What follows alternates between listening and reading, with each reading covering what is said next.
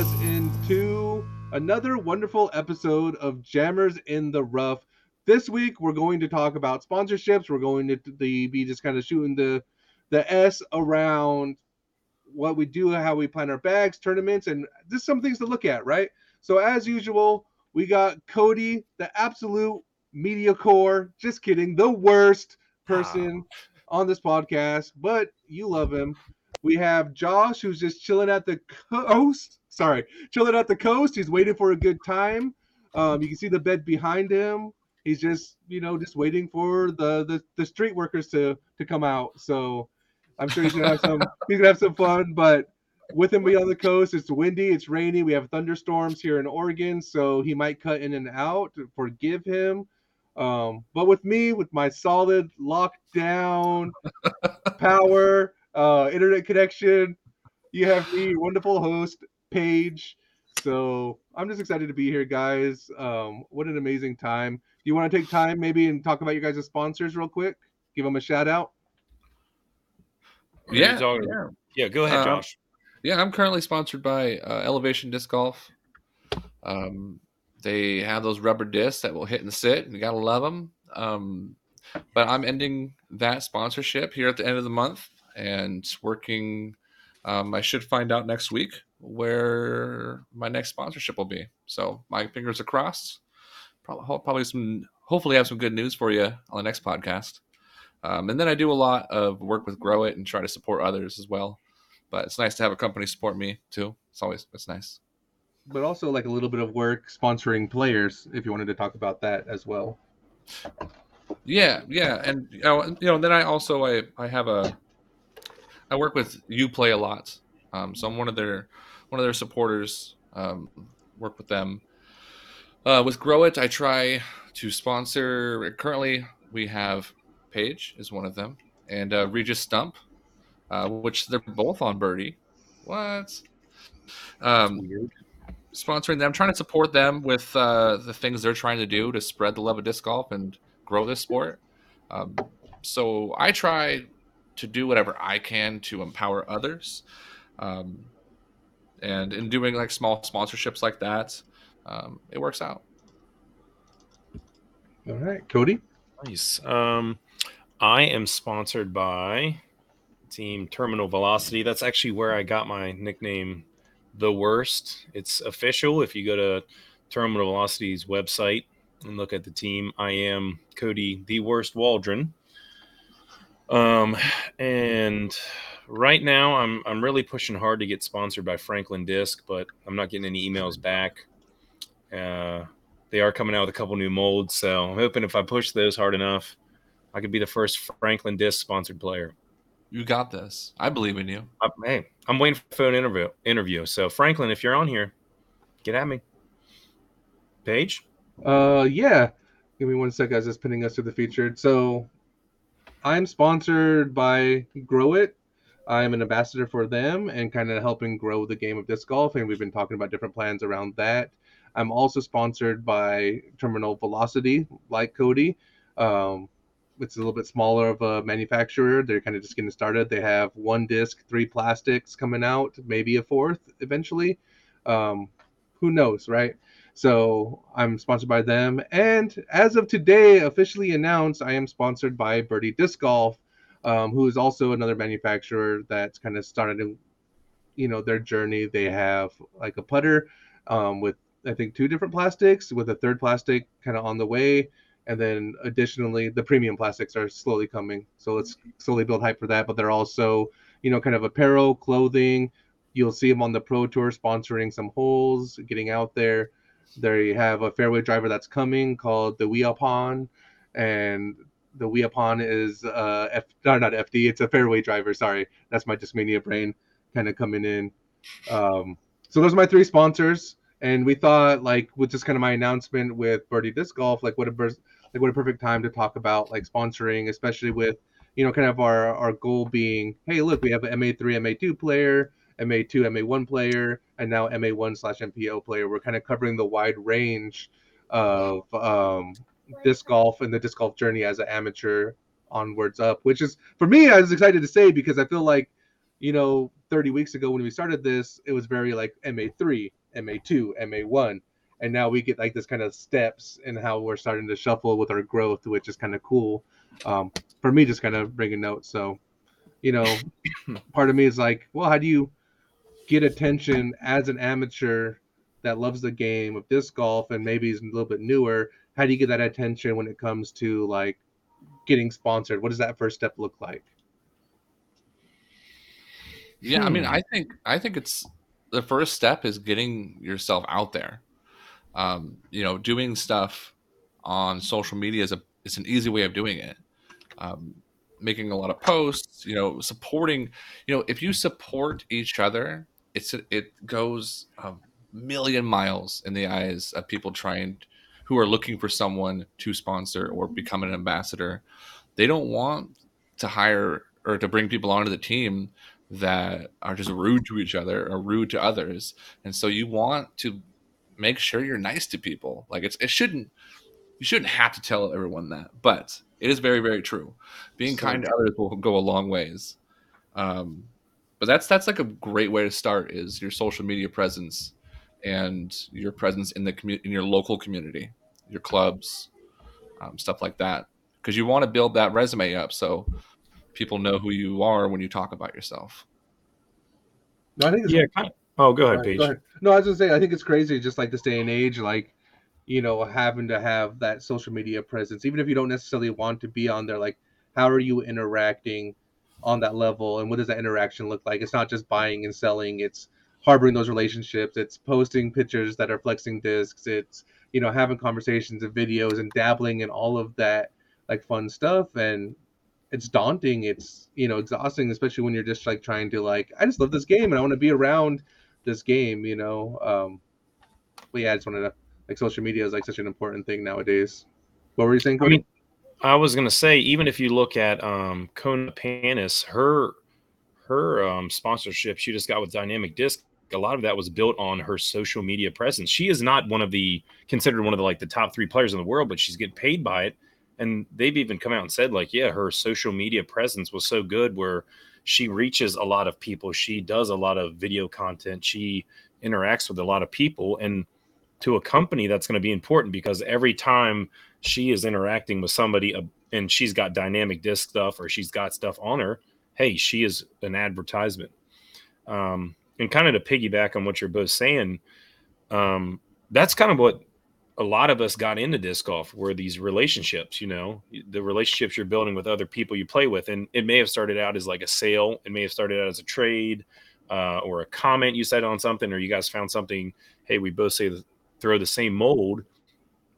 And I think relationships go a long way where if people know who you are, or, think of the feedback page. If you're on the feedback page and you're doing well, most people have no problem talking to you, but do one bad thing and man, it's tough. And companies don't want that. Companies don't want rude people. They want fierce competitors, but they want like decent humans. Yeah, but I want to add to like kind of piggyback off what you're saying there is double piggyback. A lot of companies do want fierce competitors representing them. So when they go to tournaments, they have winners, they have people who are placing in the top 10, top 50% of the bracket. But that's not 100% of what everyone's looking for. Yeah, when you're true. looking at those ambassador programs, I'm like my current one that I'm with. I mean, I got on there I think at the time I was like an 8-13 rated player who could not make a 15, 10, 5-foot putt for the life of me. It was holding me back as far as my game.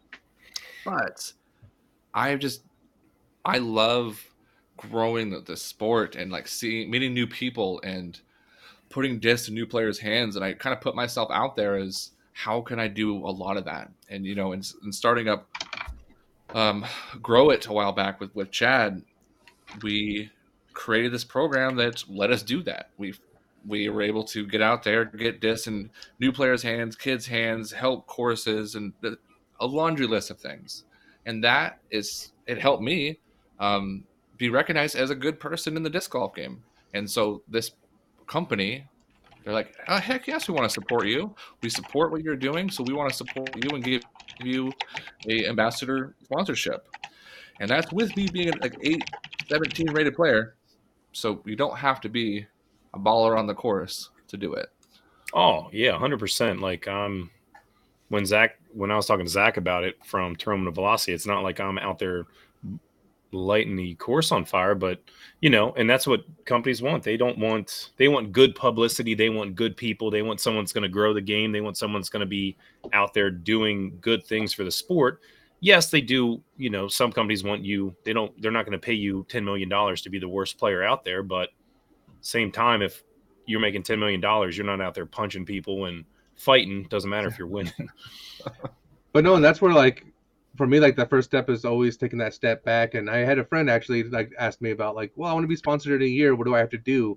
And I just kind of challenged him to like step back and see what your package looks like. What are you trying to offer? Because like, I think about like Derek Zoolander, when he's all like, did you ever think that maybe there's more to life than being really, really, really, really ridiculously good looking? Like, No. That whole idea, like same concept. Like, is there something more to like what you're offering than just being passionate about disc golf, being a really good disc golfer or a mediocre disc golfer? Like, what does that package look like for you, and how best can you start to share that package? Like for me, for example, my package, I'm a decent disc golfer, so that's definitely one. I'm also willing to travel. So you see me, I went to Jonesboro last year. I went to Vegas this year. I'm going to nationals. I went to nationals last year. But I'm willing to travel, so that if you slap your sponsor on me, I'm going places, right? I'm also doing tournaments every weekend, so my package starts to like build from there. But not only that, because that's just playing, right? We said there has to be more than just being really, really ridiculously good looking. You have to be, presentable. So I am taking time and networking. Like Josh, I didn't know him, but I got to know him over the years, and I don't even think we have probably more than 10 transactions together of where we've traded or where we bought back and forth from each other, but we still talk because we were like-minded individuals and we shared those like same interests. So then relationships became important to me, and so I used that and I tacked that on. So like, here's this side of me that's decent at disc golf, and now I can form relationships and take the time to build these relationships and treat them as important, parts of like who I am. Also, when I go out there and I make posts, I was doing and sharing like the impact of relationships and what these have and how they start to, like differ. So I'm starting to kind of grow this package anyways. So like my long-winded aside, like that first step for me is always being like, well, what does that package look like?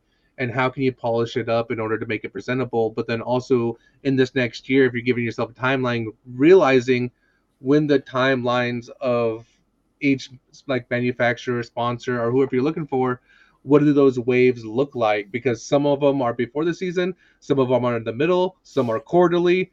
And so then you're trying to like, well, how do I polish up this package and present it? Oh, it got denied, because I've been denied plenty of times from sponsorships, but then I continued like standing by what I believe in, adding to my package, polishing it up, getting more articulate with that approach, so that when I'm finally ready and passionate about a sponsor, because for me, I have to believe in my sponsors. I have to believe in their product. Like Birdie Disc Golf, for example, like I wanted to make sure the Marvel was a putter I actually like and actually can use.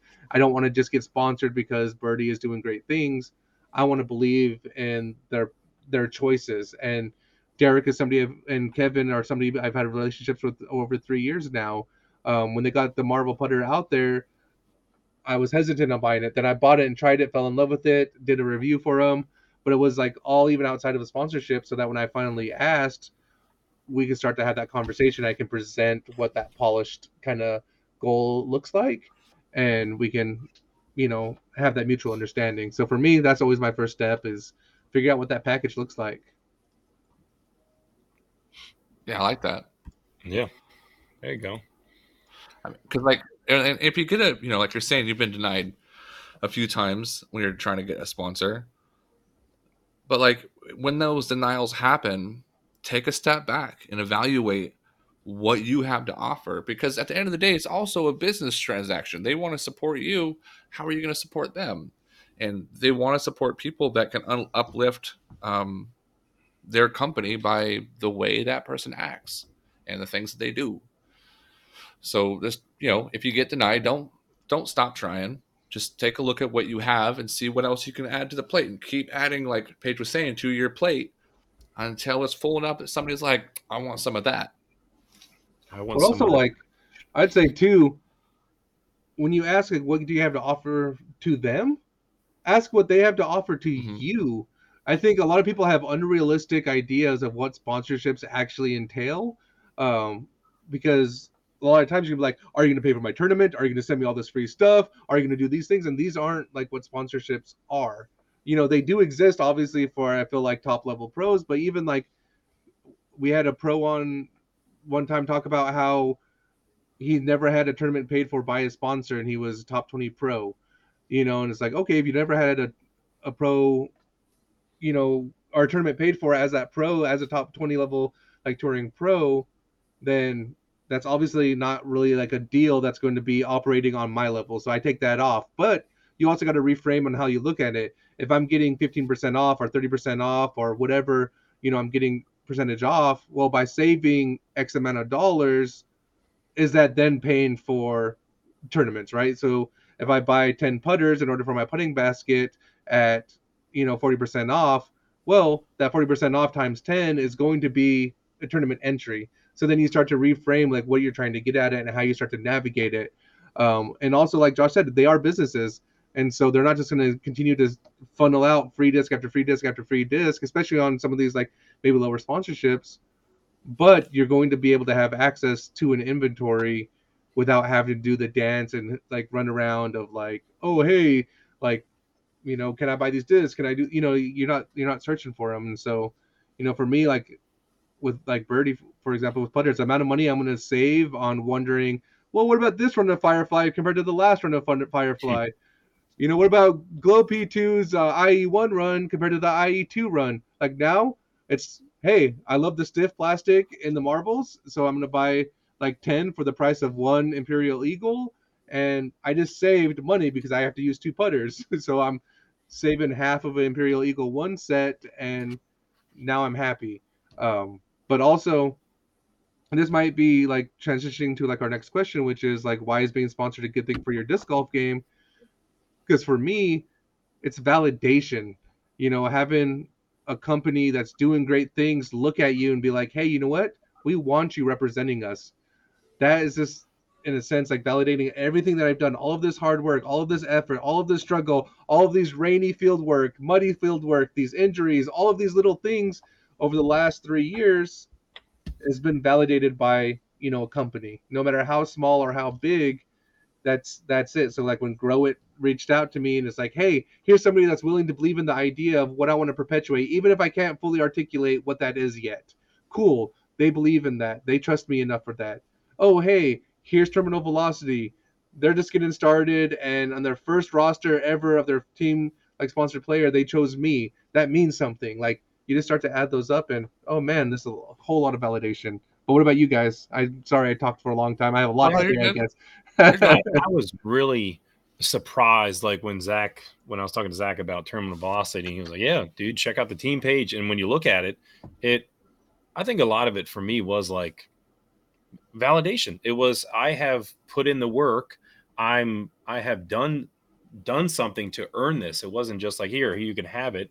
So it does make you feel good on a personal level about your game. It makes you feel like you're making progress, whether it be, you know, Josh, you said an 813 player, or whether you're 1,000 rated player, which I'm neither. But um, it was in a big thing for me was also like, yeah, I don't expect Zach to pay for my tournament fees. I don't expect terminal velocity to, you know, send me all these free discs, but he will say like, hey, you know, you just use this code Waldron 10 or whatever to get your disc. Or when he comes out with the Ursus, he was like, hey, I'm going to send you guys the Ursus for this amount of money. Test it out. Let me know what you think of the product. So you're getting a product first before anyone else. You get to try it. You get to see what it's like. And like being part of a community, we have a terminal velocity chat. So you can share ideas with people. You can be like, hey, you know, we were just talking about the Glow Ursus today. Like Zach got him in, he's got the stamp, and we're all like, yes, give us one of those. He shared a video of what it flew like already. So we're going to see that before anyone else. We get to see what we like. We can give input like, hey, can you get in this? Can you get in that? So it feels like you're part of something. Yeah, that's the community that you can get being sponsored is also, like you're saying, it's a cool feeling. For me, the having a sponsorship, I mean, validation, yes, that somebody's seeing something in you that you're trying to perpetuate, and they believe enough to put you on their team. Um, like the validation is a cool part of it. What I like, or what I'm after the most with any sponsorship, is legitimacy. I when Grow It was started, was like about 2 years ago. It was from an idea, and now it's expanded into all these things that we were able to accomplish. And I think it has a good name, but it's young, and having other companies back me helps legitimize what I'm trying to do for the sport. Um, so in my case, it's helping make me more legit. And the validation's cool though. Well, no, and you're right. Like, I mean, whether it's validation or not, like for me, I get this idea in my head because I see there's, I guess, I don't know. I'll just call them out. Anyways, there's no, I won't. I don't want to do that. Sorry, but there's a team here in Oregon that maybe is not like the top 5 manufacturers, but it's definitely the top 10 manufacturers. And there are these teams that have a lot of sponsors over here in the Oregon, Washington area, but it's so disjointed. Like you don't see them practicing. Like I watched the Discmania practice round, and you see Casey White pop in. You see the Sky team there. Even Nicholas Antilla like shows up in the background, and it's like you can see there's this whole like Perkins strolls in. There's this whole camaraderie on this team at that level of supporting each other. Um, and so with this other like 10 level team here in this Oregon area, like that isn't how it is. It's very like, well, we're sponsored by the same people, but we're doing my thing here. You're here, and there's not a collaboration between it. And for me, I didn't want to be on a part of like a team like that, right? Like I wanted to be a part of the team where, you know what, Terminal Velocity might be all over the United States, but we have a chat that's ongoing. We have continued support. We have tournament check-ins. We have like forum critique. We have conversations that are taking place. We have all of these things. Like I can go to California and know I can call on some like Terminal Velocities. They're supporting like what I'm doing outside of just the team stuff. And for me, that's like super important. Like I want to see what a team can look like where you're legit like grinding out together and making people better because I have this idea. So like, I mean, I've talked about it before. I come from a competitive Magic the Gathering background, as well as wrestling rodeo, but in particular, you look at sponsored teams for Magic the Gathering and the play testing that goes into it. And so for me, that's the idea I have, right? You have play testing because what you're trying to do is you're trying to hedge a 1% difference to success rate. And so you're going to play 10 hours of games versus your team making adjustments, but you're all pulling from each other. You're having conversation. Well, should I put this one card in? What about this card? Should I go 23 lands, 22 lands? And you're all trying to hedge statistically your best bet and your best deck to bring. And so for me, I want to see that in disc golf where I can form with some type of team where we're helping each other continue to improve. You're doing hours of field work. It's not just your friend. It's like this team mentality. I want to see what that can look like. So when I look at like what I'm getting being sponsored, I want to make sure that I can engage that team to that level. If I have a random idea, like I mean, these hats were a random idea I took to Terminal Velocity, and they're like, you know what, you run with it. If you want to do it, run with it. And was met with support. That's not everywhere. I'm sure like if I was to get sponsored by Discmania and I'm like, I want to make Finley hats, I'm pretty sure they're going to be like, well, no, we have our own hat manufacturer. We have our own branding Discmania. I don't know if we want those. And so it's like for me, it was important that we have that collaboration, that cohesiveness, that relationship, and figuring out how to do that. And so as I move forward as well and start to navigate, because I love my sponsors right now, like how do I navigate these sponsors and try to figure out how to build this team up? Like, we have one pro in the Northwest from Birdie. Well, how can I raise that to be 4 or 5 pros? And now we have a team that's representing Birdie in the Northwest and doing great things with the Marvels. And the Weapon. So that's me. That's some of my goals, but also like why I like being sponsored because of that kind of this sense of camaraderie, I guess. I would say, let's see. Well, we kind of covered that last one. I would say this: if you are newer to disc golf, or if you do not have a sponsor yet, if you want to kind of get like a taste of what this is like, sign up for the Dynamic Disc Squad.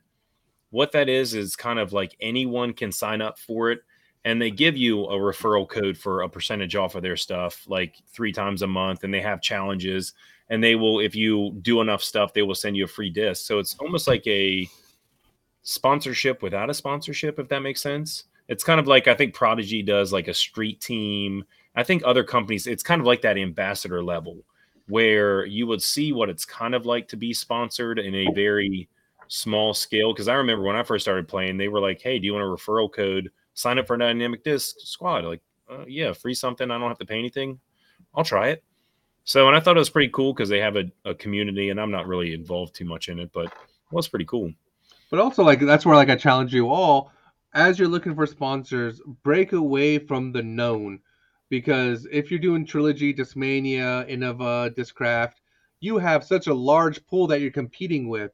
When there's smaller companies out there, that's going to give you flexibility, right? Like, the thing about Birdie is, like, yes, I'm putting with Marvels, but I still have my whole bag that I've been building for 2 years and fine-tuning. If I was to be like, you know what? Let me get sponsored by Trilogy. Now I have them locked in and have to throw Trilogy. So taking stock of that. But then also there's these smaller manufacturers that are going to create that. You know, if you try to figure out how to get sponsored by Costaplast, they don't have a full lineup. So how do you weasel in some of these like discs? And if the disc that you love happen to be overlapped, like, so for example, like if you're a zone thrower and they have the yarn, is that comparable enough for you and not going to take strokes off your game? Or are you going to lose the bulk of your game?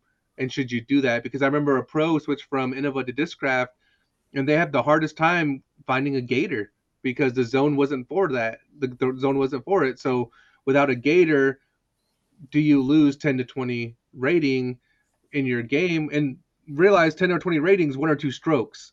That's the difference. So it's like, are you jeopardizing 1 or 2 strokes per round because you want to be sponsored, and then maybe you're doing it for the wrong reasons, because we're also trying to be successful disc golfers and explore what that looks like for you. You know, Clash Discs is a small manufacturer.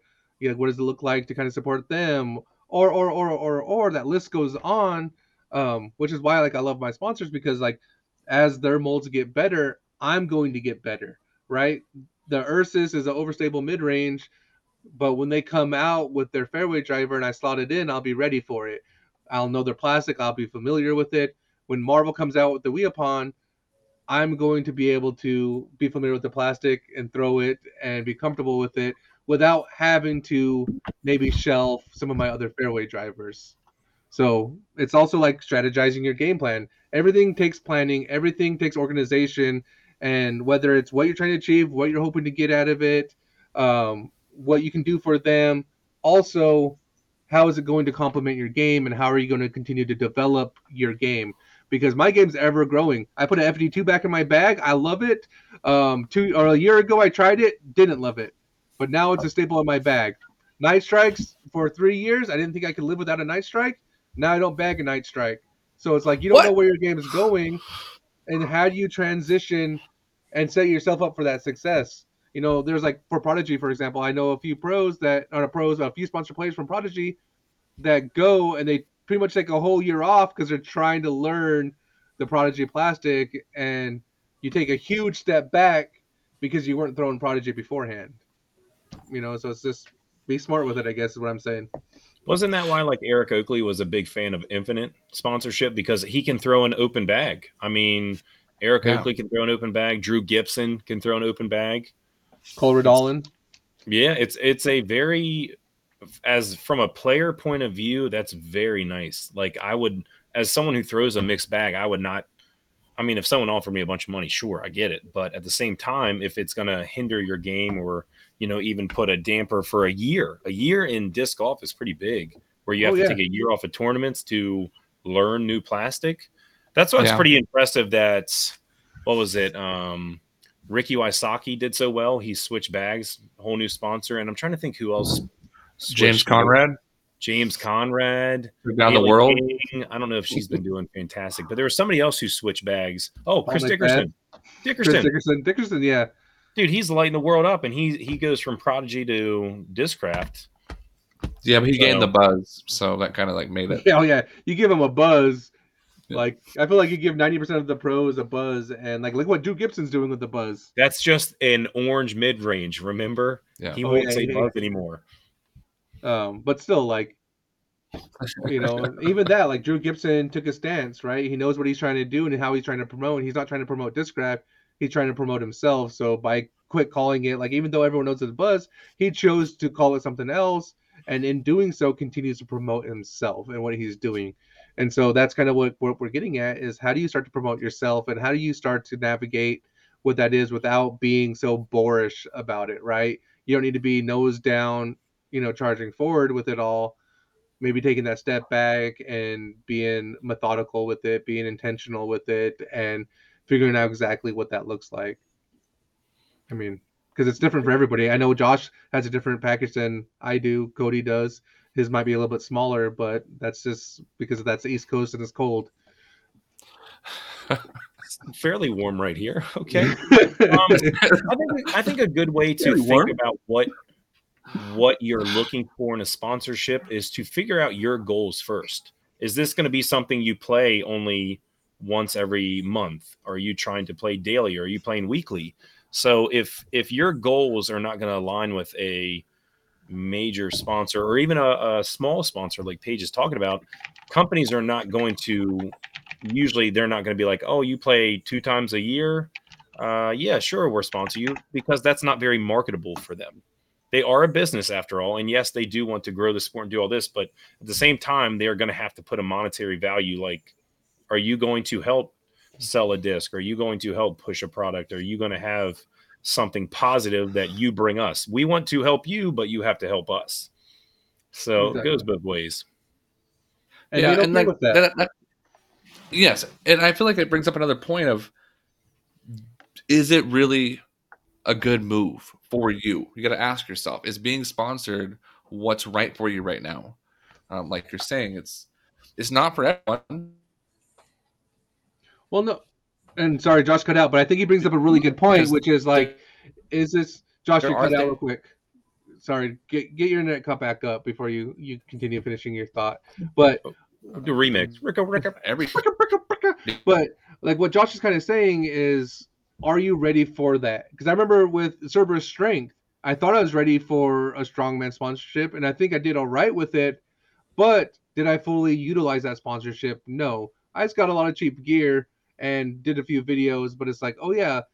And also, I thought I was into strongman, which I was, but then disc golf was lingering, and I didn't anticipate that. So the full year of my sponsorship with Cerberus was spent also falling in love with disc golf, and all of my attention, next thing you know, I'm not doing lifts, I'm recording myself throwing, I'm making adjustments in my game. So making sure you're in a position to be ready to give your 100% to that sponsor, because once you dive in, you want to continue it, right? Like if you do it for a year, you don't want to abandon it in a year or 2 years. You want to build that relationship and let it grow, because sometimes that obligation is a little more of a hindrance, and you don't want to feel guilty. You want to use it to make you feel good, and special, because obviously you are, because the company decided that you were, but don't let it be that hindrance to your game. Sorry, Josh, I just kind of filled in a little bit, but what were you saying?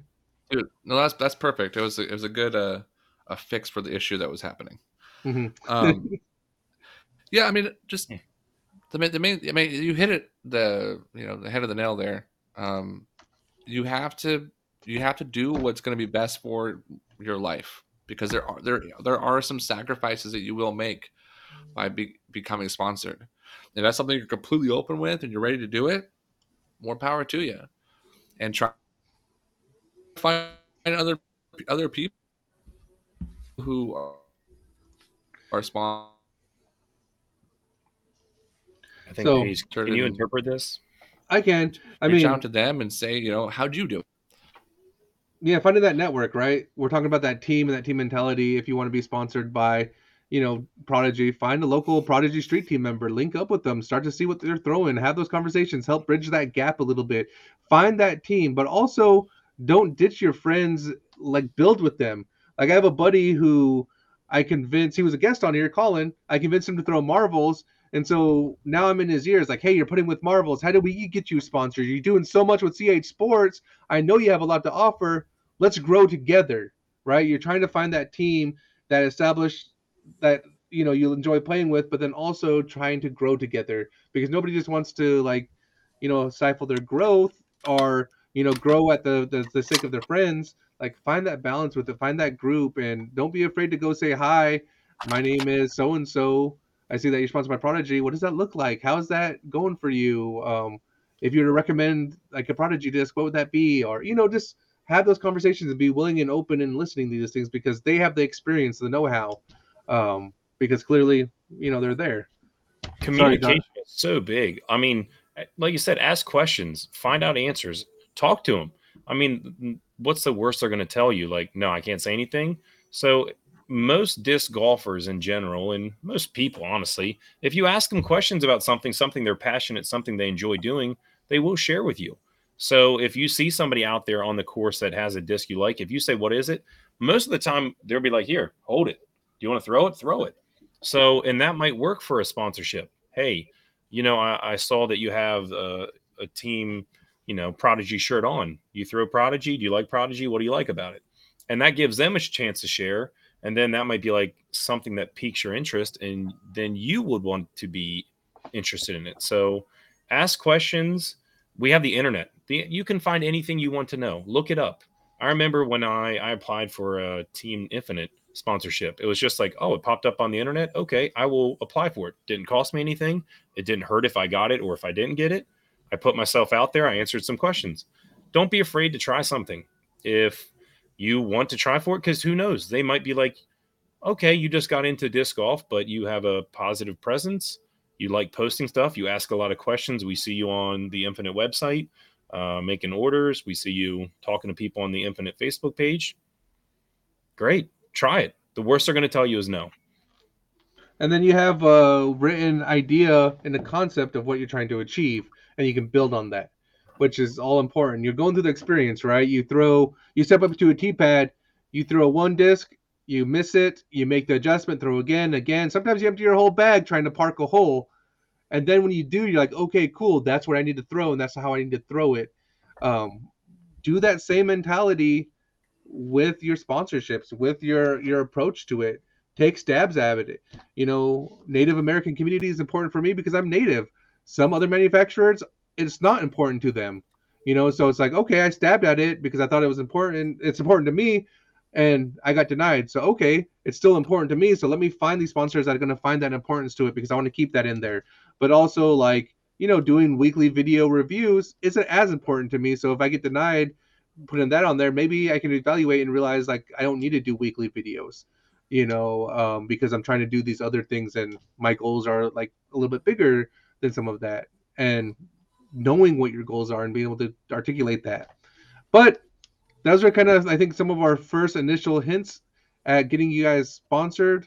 If you guys have any questions, feel free to write in. We do see them in our live chat feed. But also, let's get a little bit off the sponsor topic and have some more fun around like disc golf conversations. So, Cody, how do you plan your bag? Well, when I plan my bag, I would say I have my staples. Like, no matter if I'm planning for a wooded course, a open course, if it's a course I know or a course I don't know, I always have, I'm always going to have that fairway that I trust no matter what, my T-Bird 3. No matter how many different variations my bag has gone through, I've always had Anthony Barella Glow T-Bird 3 because that's what I know. I'm good with it. I'm confident in it. My Judge, my putter. For my mid, and my approach, I always have my Zone because I know what that's going to do every time. I have my Ursus, my overstable mid, and then my Wraith, because I know those things are going to stay in my bag no matter what I do, because I have a shot that I work with them and a shot that I know, and I'm always going to need them. Now, when I'm building my bag for, like, around me, there's a lot of short wooded courses. I know that I can take out most of my distance drivers because there's only one hole that's over 350 feet. So I can I know there's a couple of a dog laid right. So do I want something that's a little more understable, a mid that I can turn over? Or do I want something that's an overstable mid that I'm going to have to forehand or flick and turn right as a right-handed player? So I try and build my bag based on my core that I know I'm going to keep in there regardless. Sometimes I have a slot or two for a disc that I know I'm going to try out. Like, hey, I got this disc that I got in a trade with Paige. It sounds like what I want. So I'll throw it in there, and maybe I'll throw it once at the beginning. And if I like it, I'll keep playing with it. If I don't, I won't. And then I keep a box in my car of backups of discs that I know I use. So I have an extra Anthony Barella T-Bird. I have 2 extra race and different stabilities. I have an extra zone in case I throw it, because if these are my go-tos and I miss one, I'm going to need to go get one. So if it's a long day tournament, something like that, I need to know I have them. But I try and build mine based on core, what I need, and course where I'm playing, and just making sure I have most of my slots filled, as stability-wise and length-wise. And see, I kind of approach it a little bit differently, actually. I spent last year working on my touch kind of game, so I had a little bit more understable of a bag, and then I get face to face with the beast, which was nationals in Texas, and realize I don't know how to throw overstable stuff. With the wind was crazy out there, and I don't like that. Like, because I just spent shaping fairways, so you can like these beautiful shots, and I still feel like those shots are the prettiest when your highs are flipping in the turn, you're shaping around a tree. Like I fall in love with those. My left to right moving shots are my favorite. Um, but my goals this year are to put myself in a position to be successful. And so my bag right now is actually leaning more towards the overstable. And it has been for the last like maybe month and a half, 2 months now, because I'm forcing myself to learn how to throw overstable discs through the woods, through these tight gaps, through these things, so that I'm comfortable with both sides of my game. My bag will probably look like a mix of it in a year from now, but as of right now, it's what I'm trying to learn. And the great thing is my whole bag's different than 2 months ago, but my rating continues to improve. And that means like my archer is getting pretty confident and doing what I'm doing on a consistent basis. And so if I can start to kind of pair everything together, I'm going to be hopefully like a successful like golfer. But I make those adjustments to my bag. And when I say my bag is different from 2 months ago till now, that's because I have the core of my bag, and then I have this section of my bag, 5, like 1, 2, 5, 6 different discs that I'm trying out. So I'm also always challenging myself to continue to grow and see these discs that are going to, be successful for myself. And so it's always like this kind of like ebb and flow in my bag. Right now, I'm kind of like the stubborn mode where I'm in this like there's a few shots that I'm missing in my bag, and I'm hitting my head against the wall because the way I'm throwing, I can't put the old shots in my bag because it's too much power and a little bit more torque to throw these overstable things. So I'm trying to find the slots. So, but I'm also trying to, what I realize, understable things, you beat them in, they get flippy. You throw them with more control, you take a little bit power off touch, so you're making your adjustments. And for me, when things get from flippy to flippier, you're making the adjustments with it. So, okay, I got to put a little bit more hyzer, or the miss is going to be like, okay, I'm drifting right. Overstable, man, like what I've noticed is when you start to beat it from overstable to like straight, you start like missing your angles just a little bit, and you're like, oh, that's flippy now. Okay, cool. I just threw that 380 laser straight, but I thought it was a FD3 and it should hook up about 360, and it didn't. So I'm starting to notice some of those misses. But the difference of that, like when you throw a left to right moving shot with the flippy thing, you miss right, you're kind of missing in that gap. When you throw a hyzer flip turnover and you drift a little bit right, you're still in the fairway. When you're throwing an overstable disc and you're supposed to hook up and you go straight, you're usually in the rough. And so figuring out some of those like little subtleties of like, oh, well, this FD3, which is beefy, is now laser straight. How do I make my adjustments for the game to accommodate that? But also, an overstable disc, even though you can throw it straight, it's still an overstable disc. So there's sometimes where like, oh yeah, like I'm going to put this on this hyzer touch shot that I would do with the CD2, and then you just watch it hyzer straight to the ground and like that went 200 feet. Cool. So it's like that's where my bag is right now and how I kind of set it up. It's like, what am I trying to learn So I'll have a little bit more of those usually. So right now, distance drivers, I carry a little bit more than I should because I'm trying to learn distance drivers still. I have 3 FD3s because I'm still working my FD3s, and those are kind of like my main fairway drivers right now. And so I might be down 1 PD and 1 Sidewinder and no CD2s because I'm throwing FD3s right now.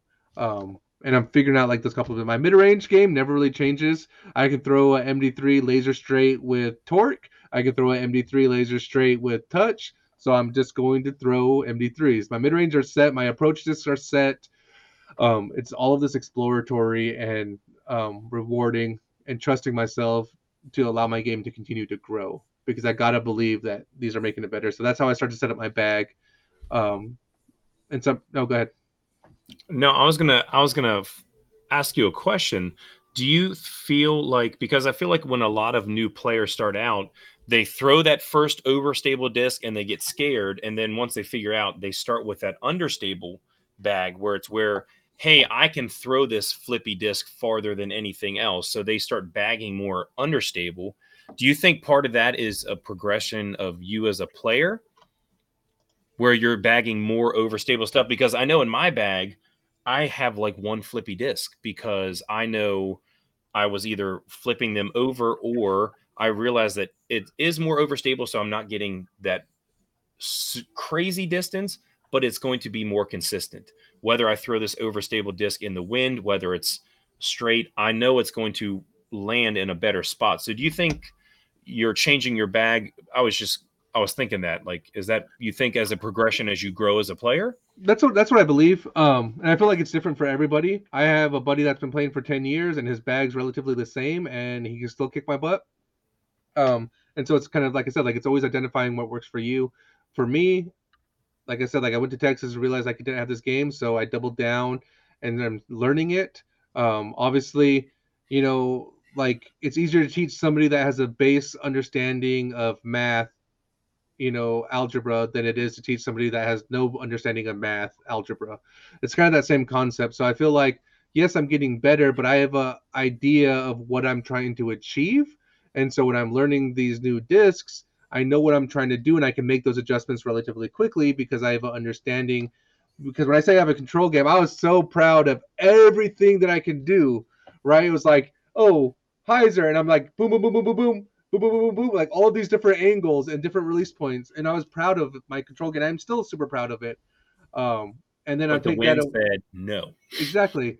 And so like I can make these adjustments to these overstable things a little bit quicker because instead of going da da da da da, it's like boom, boom, boom. So it's a little bit easier for me, which is why, like, if you're a new player, I still encourage you to throw those understable things because, but more importantly, I challenge you to learn both sides of the game because I truly believe having both sides of the game is what's going to make you that 1,000 rated player. And I feel like once I can start to mirror last year and this year's growth, I'm going to then take that next step and be even better, because putting, you're still going to figure out just repetition, repetition, repetition, putt, putt, putt, figure out, are you push, are you spin, are you smush, are you blah, blah, blah, figure out your putt.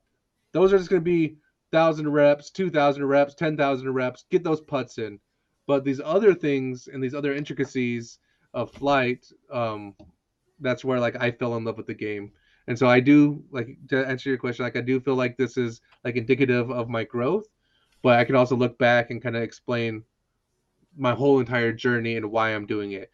Why do I bag, an FD3? Well, I've thrown Firebirds, I've thrown, Felons, I've thrown Raptors, I've thrown Scepters, and this is why I throw a FD3. And if you can't have those conversations, then figure out at least why you're throwing the disc that you're throwing, not just because you got it in player pack, not just because somebody sent it to you and said it's good. Figure out the subtleties. The reason why I bag a claw over Iron Samurai 1 is because Iron Samurai 1 has a late flip and it comes back, and I can't shape that. My claw MD3 doesn't do that. It goes laser straight. For the way I throw, I have arguments with friends all the time that's like, oh, it does that for you, it doesn't do that for me. Okay, cool. We throw differently, so our bag should look a little differently. And also, my favorite new insult is you don't understand, or you don't have the touch and control of your release angles to tell me what this disc does. I do. No, that's like my There's new Paige. favorite insult. Paige has the touch. Do you hear that, people? Paige will touch things. But And I think if you look at any buy sell page, I think many disc golfers are always chasing that next disc, FOMO, and I am guilty of it. As you will go in my garage and look, where it started out as a couple, then it's like, well, I kind of want to try that one and this one, and that's why I have that spot in my bag where I feel like I'm shuffling in and then shuffling out, and then I threw this one time and I liked it, so then I keep that for a little bit, and then another one shows up. So I feel like disc golf is that sport where you just constantly, or like you feel like your bag is set, and then Paige said, hey, 2 months my bag looks way different because you're trying something out, that FD2 that you used to hate. You know, when I first started playing a Wraith, I couldn't throw Wraith. That thing would just hook, and I'd be like, I don't like this. Now I can throw it almost 400 feet because I love it, and I've thrown it so long. And that brought me to my next thing. I have some molds in my bag. I feel like when you've been playing for a while, I have like 4 Wraiths in my bag, and they're all different stabilities. Same feel in the hand, but some will flip up, some will dive, and some will fight the wind. And I think as you play more, you will realize that, you know, you will start carrying more disc but less molds, if that makes sense. no, absolutely, and I think that's like, because I'm even like figuring out like, well, what are the core of my bag, and how do I double them up? Because if I double them up, then I can get 2 shots off the tee and get that reinforcement of it. That's important. But also like the FOMO, the fear of missing out, is very real. But also not limiting yourself, because like I pull these out because we talk about like these just came out and I wanted to try one. Well, a buddy had one. He let me try it, and I fell in love with it instantly.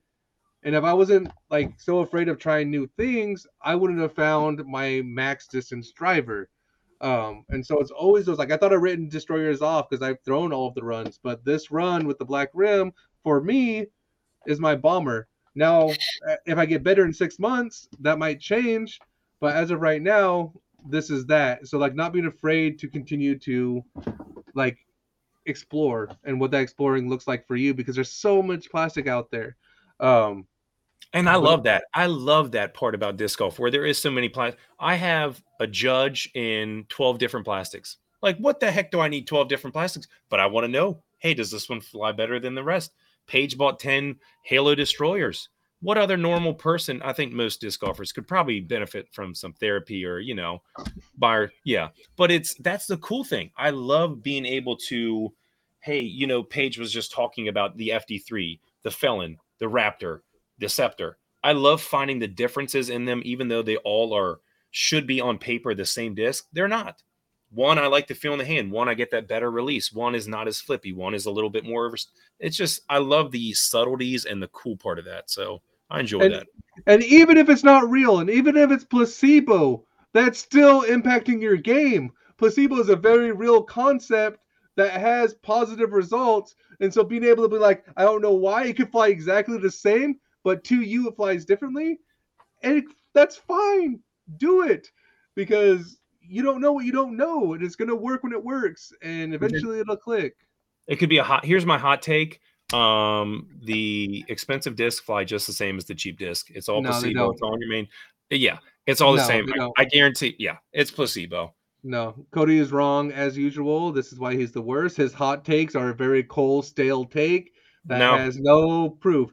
I mean, nope. I think when you throw trilogy, like, yeah, that makes sense. But when you're starting to deal and identify runs of plastics, my first run flies completely different than my second run, which flies different than the signature series.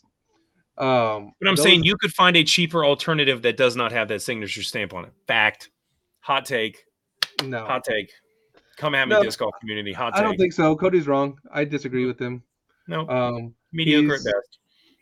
He is on a whole different level over there, which will then bring us to our clothing thoughts, because why end on a good take? We're going to end on a terrible take, so you guys can sit with that stink. So you guys sit and let that linger, that Cody. Yeah, once again, just sniff it. Take it all in. I want you to think about that and stew on it for a week.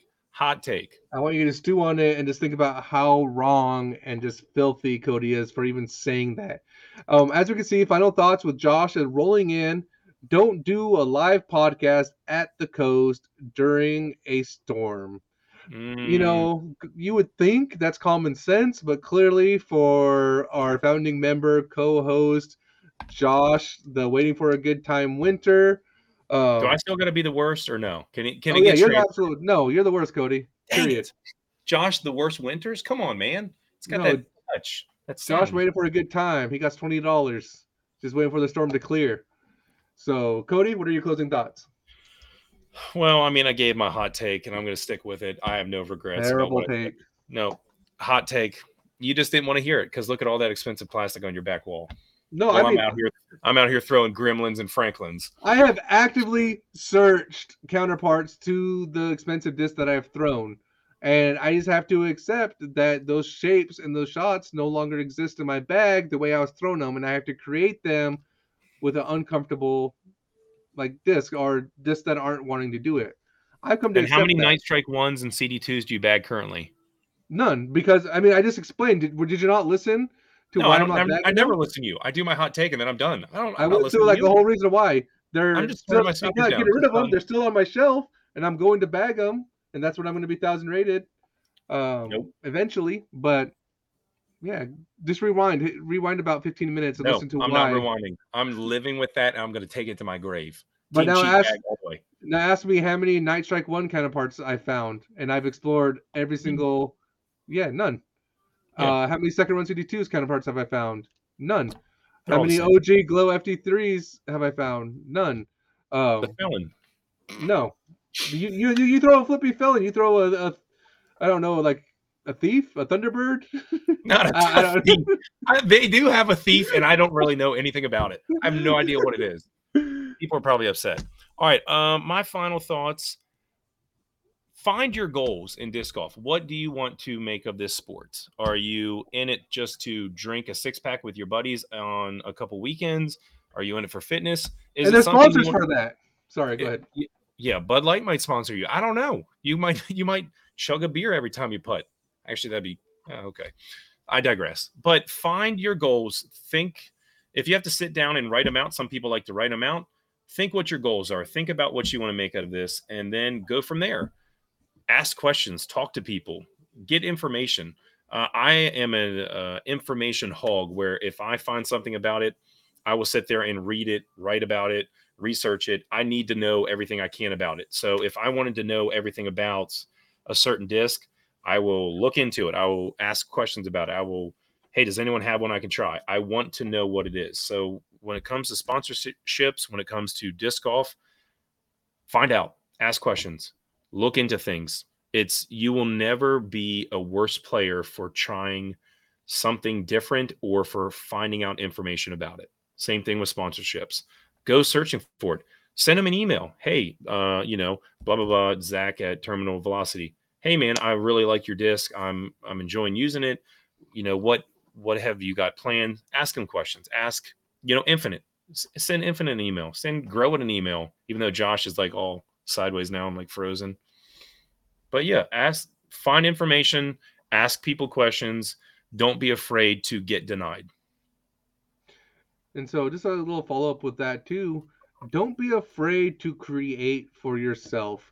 And it doesn't need to cater to anybody other than yourself. I have a friend who he does beer and discs, and he'll post random beer next to his drives, and he does weekly doubles, like drinking doubles. Like he enjoys beer, and he partnered that with, disc golf. Don't be afraid to create. We're doing a podcast here because we love to talk, and we love to talk discs and plastic, and this is what we're creating for ourselves and something that we've been passionate about. Even if we disagree, because Cody has a terrible take, we're still out here and enjoying ourselves talking about it. So figure out, like I said, it's important to figure out what is for you and find it and explore it. So my final thoughts are just that. Do research for yourself, inwards, outwards, everything about your disc golf game. Find that love, find that passion, find out why you decide to wake up at 6 o'clock in the morning in the pouring rain and you're out there. find the reason why. If it's after work, you're rushing to beat the daylight and you're skipping time away from your family because you're making a sacrifice for this game, whether you acknowledge it or not. But what you should identify is the reasons why. And I feel like you're going to be so much happier for that. It's mental health for some people, but then also you can see other people that is absolutely miserable, but they continue to do it. But so like figuring out what that is, I think is important. So with that, guys, thank you for tuning in. This is probably one of my favorite podcasts because we're just diving into it and we're talking. It gets us to the core of what Jammers in the Rough is about and is really jamming our opinions all the way down that rough. So with that, guys, stay strong. Competitive courses are, of course, designed for competitive players. Oh, I thought I had it. 00 stamps. Grow it. We out. Grow it.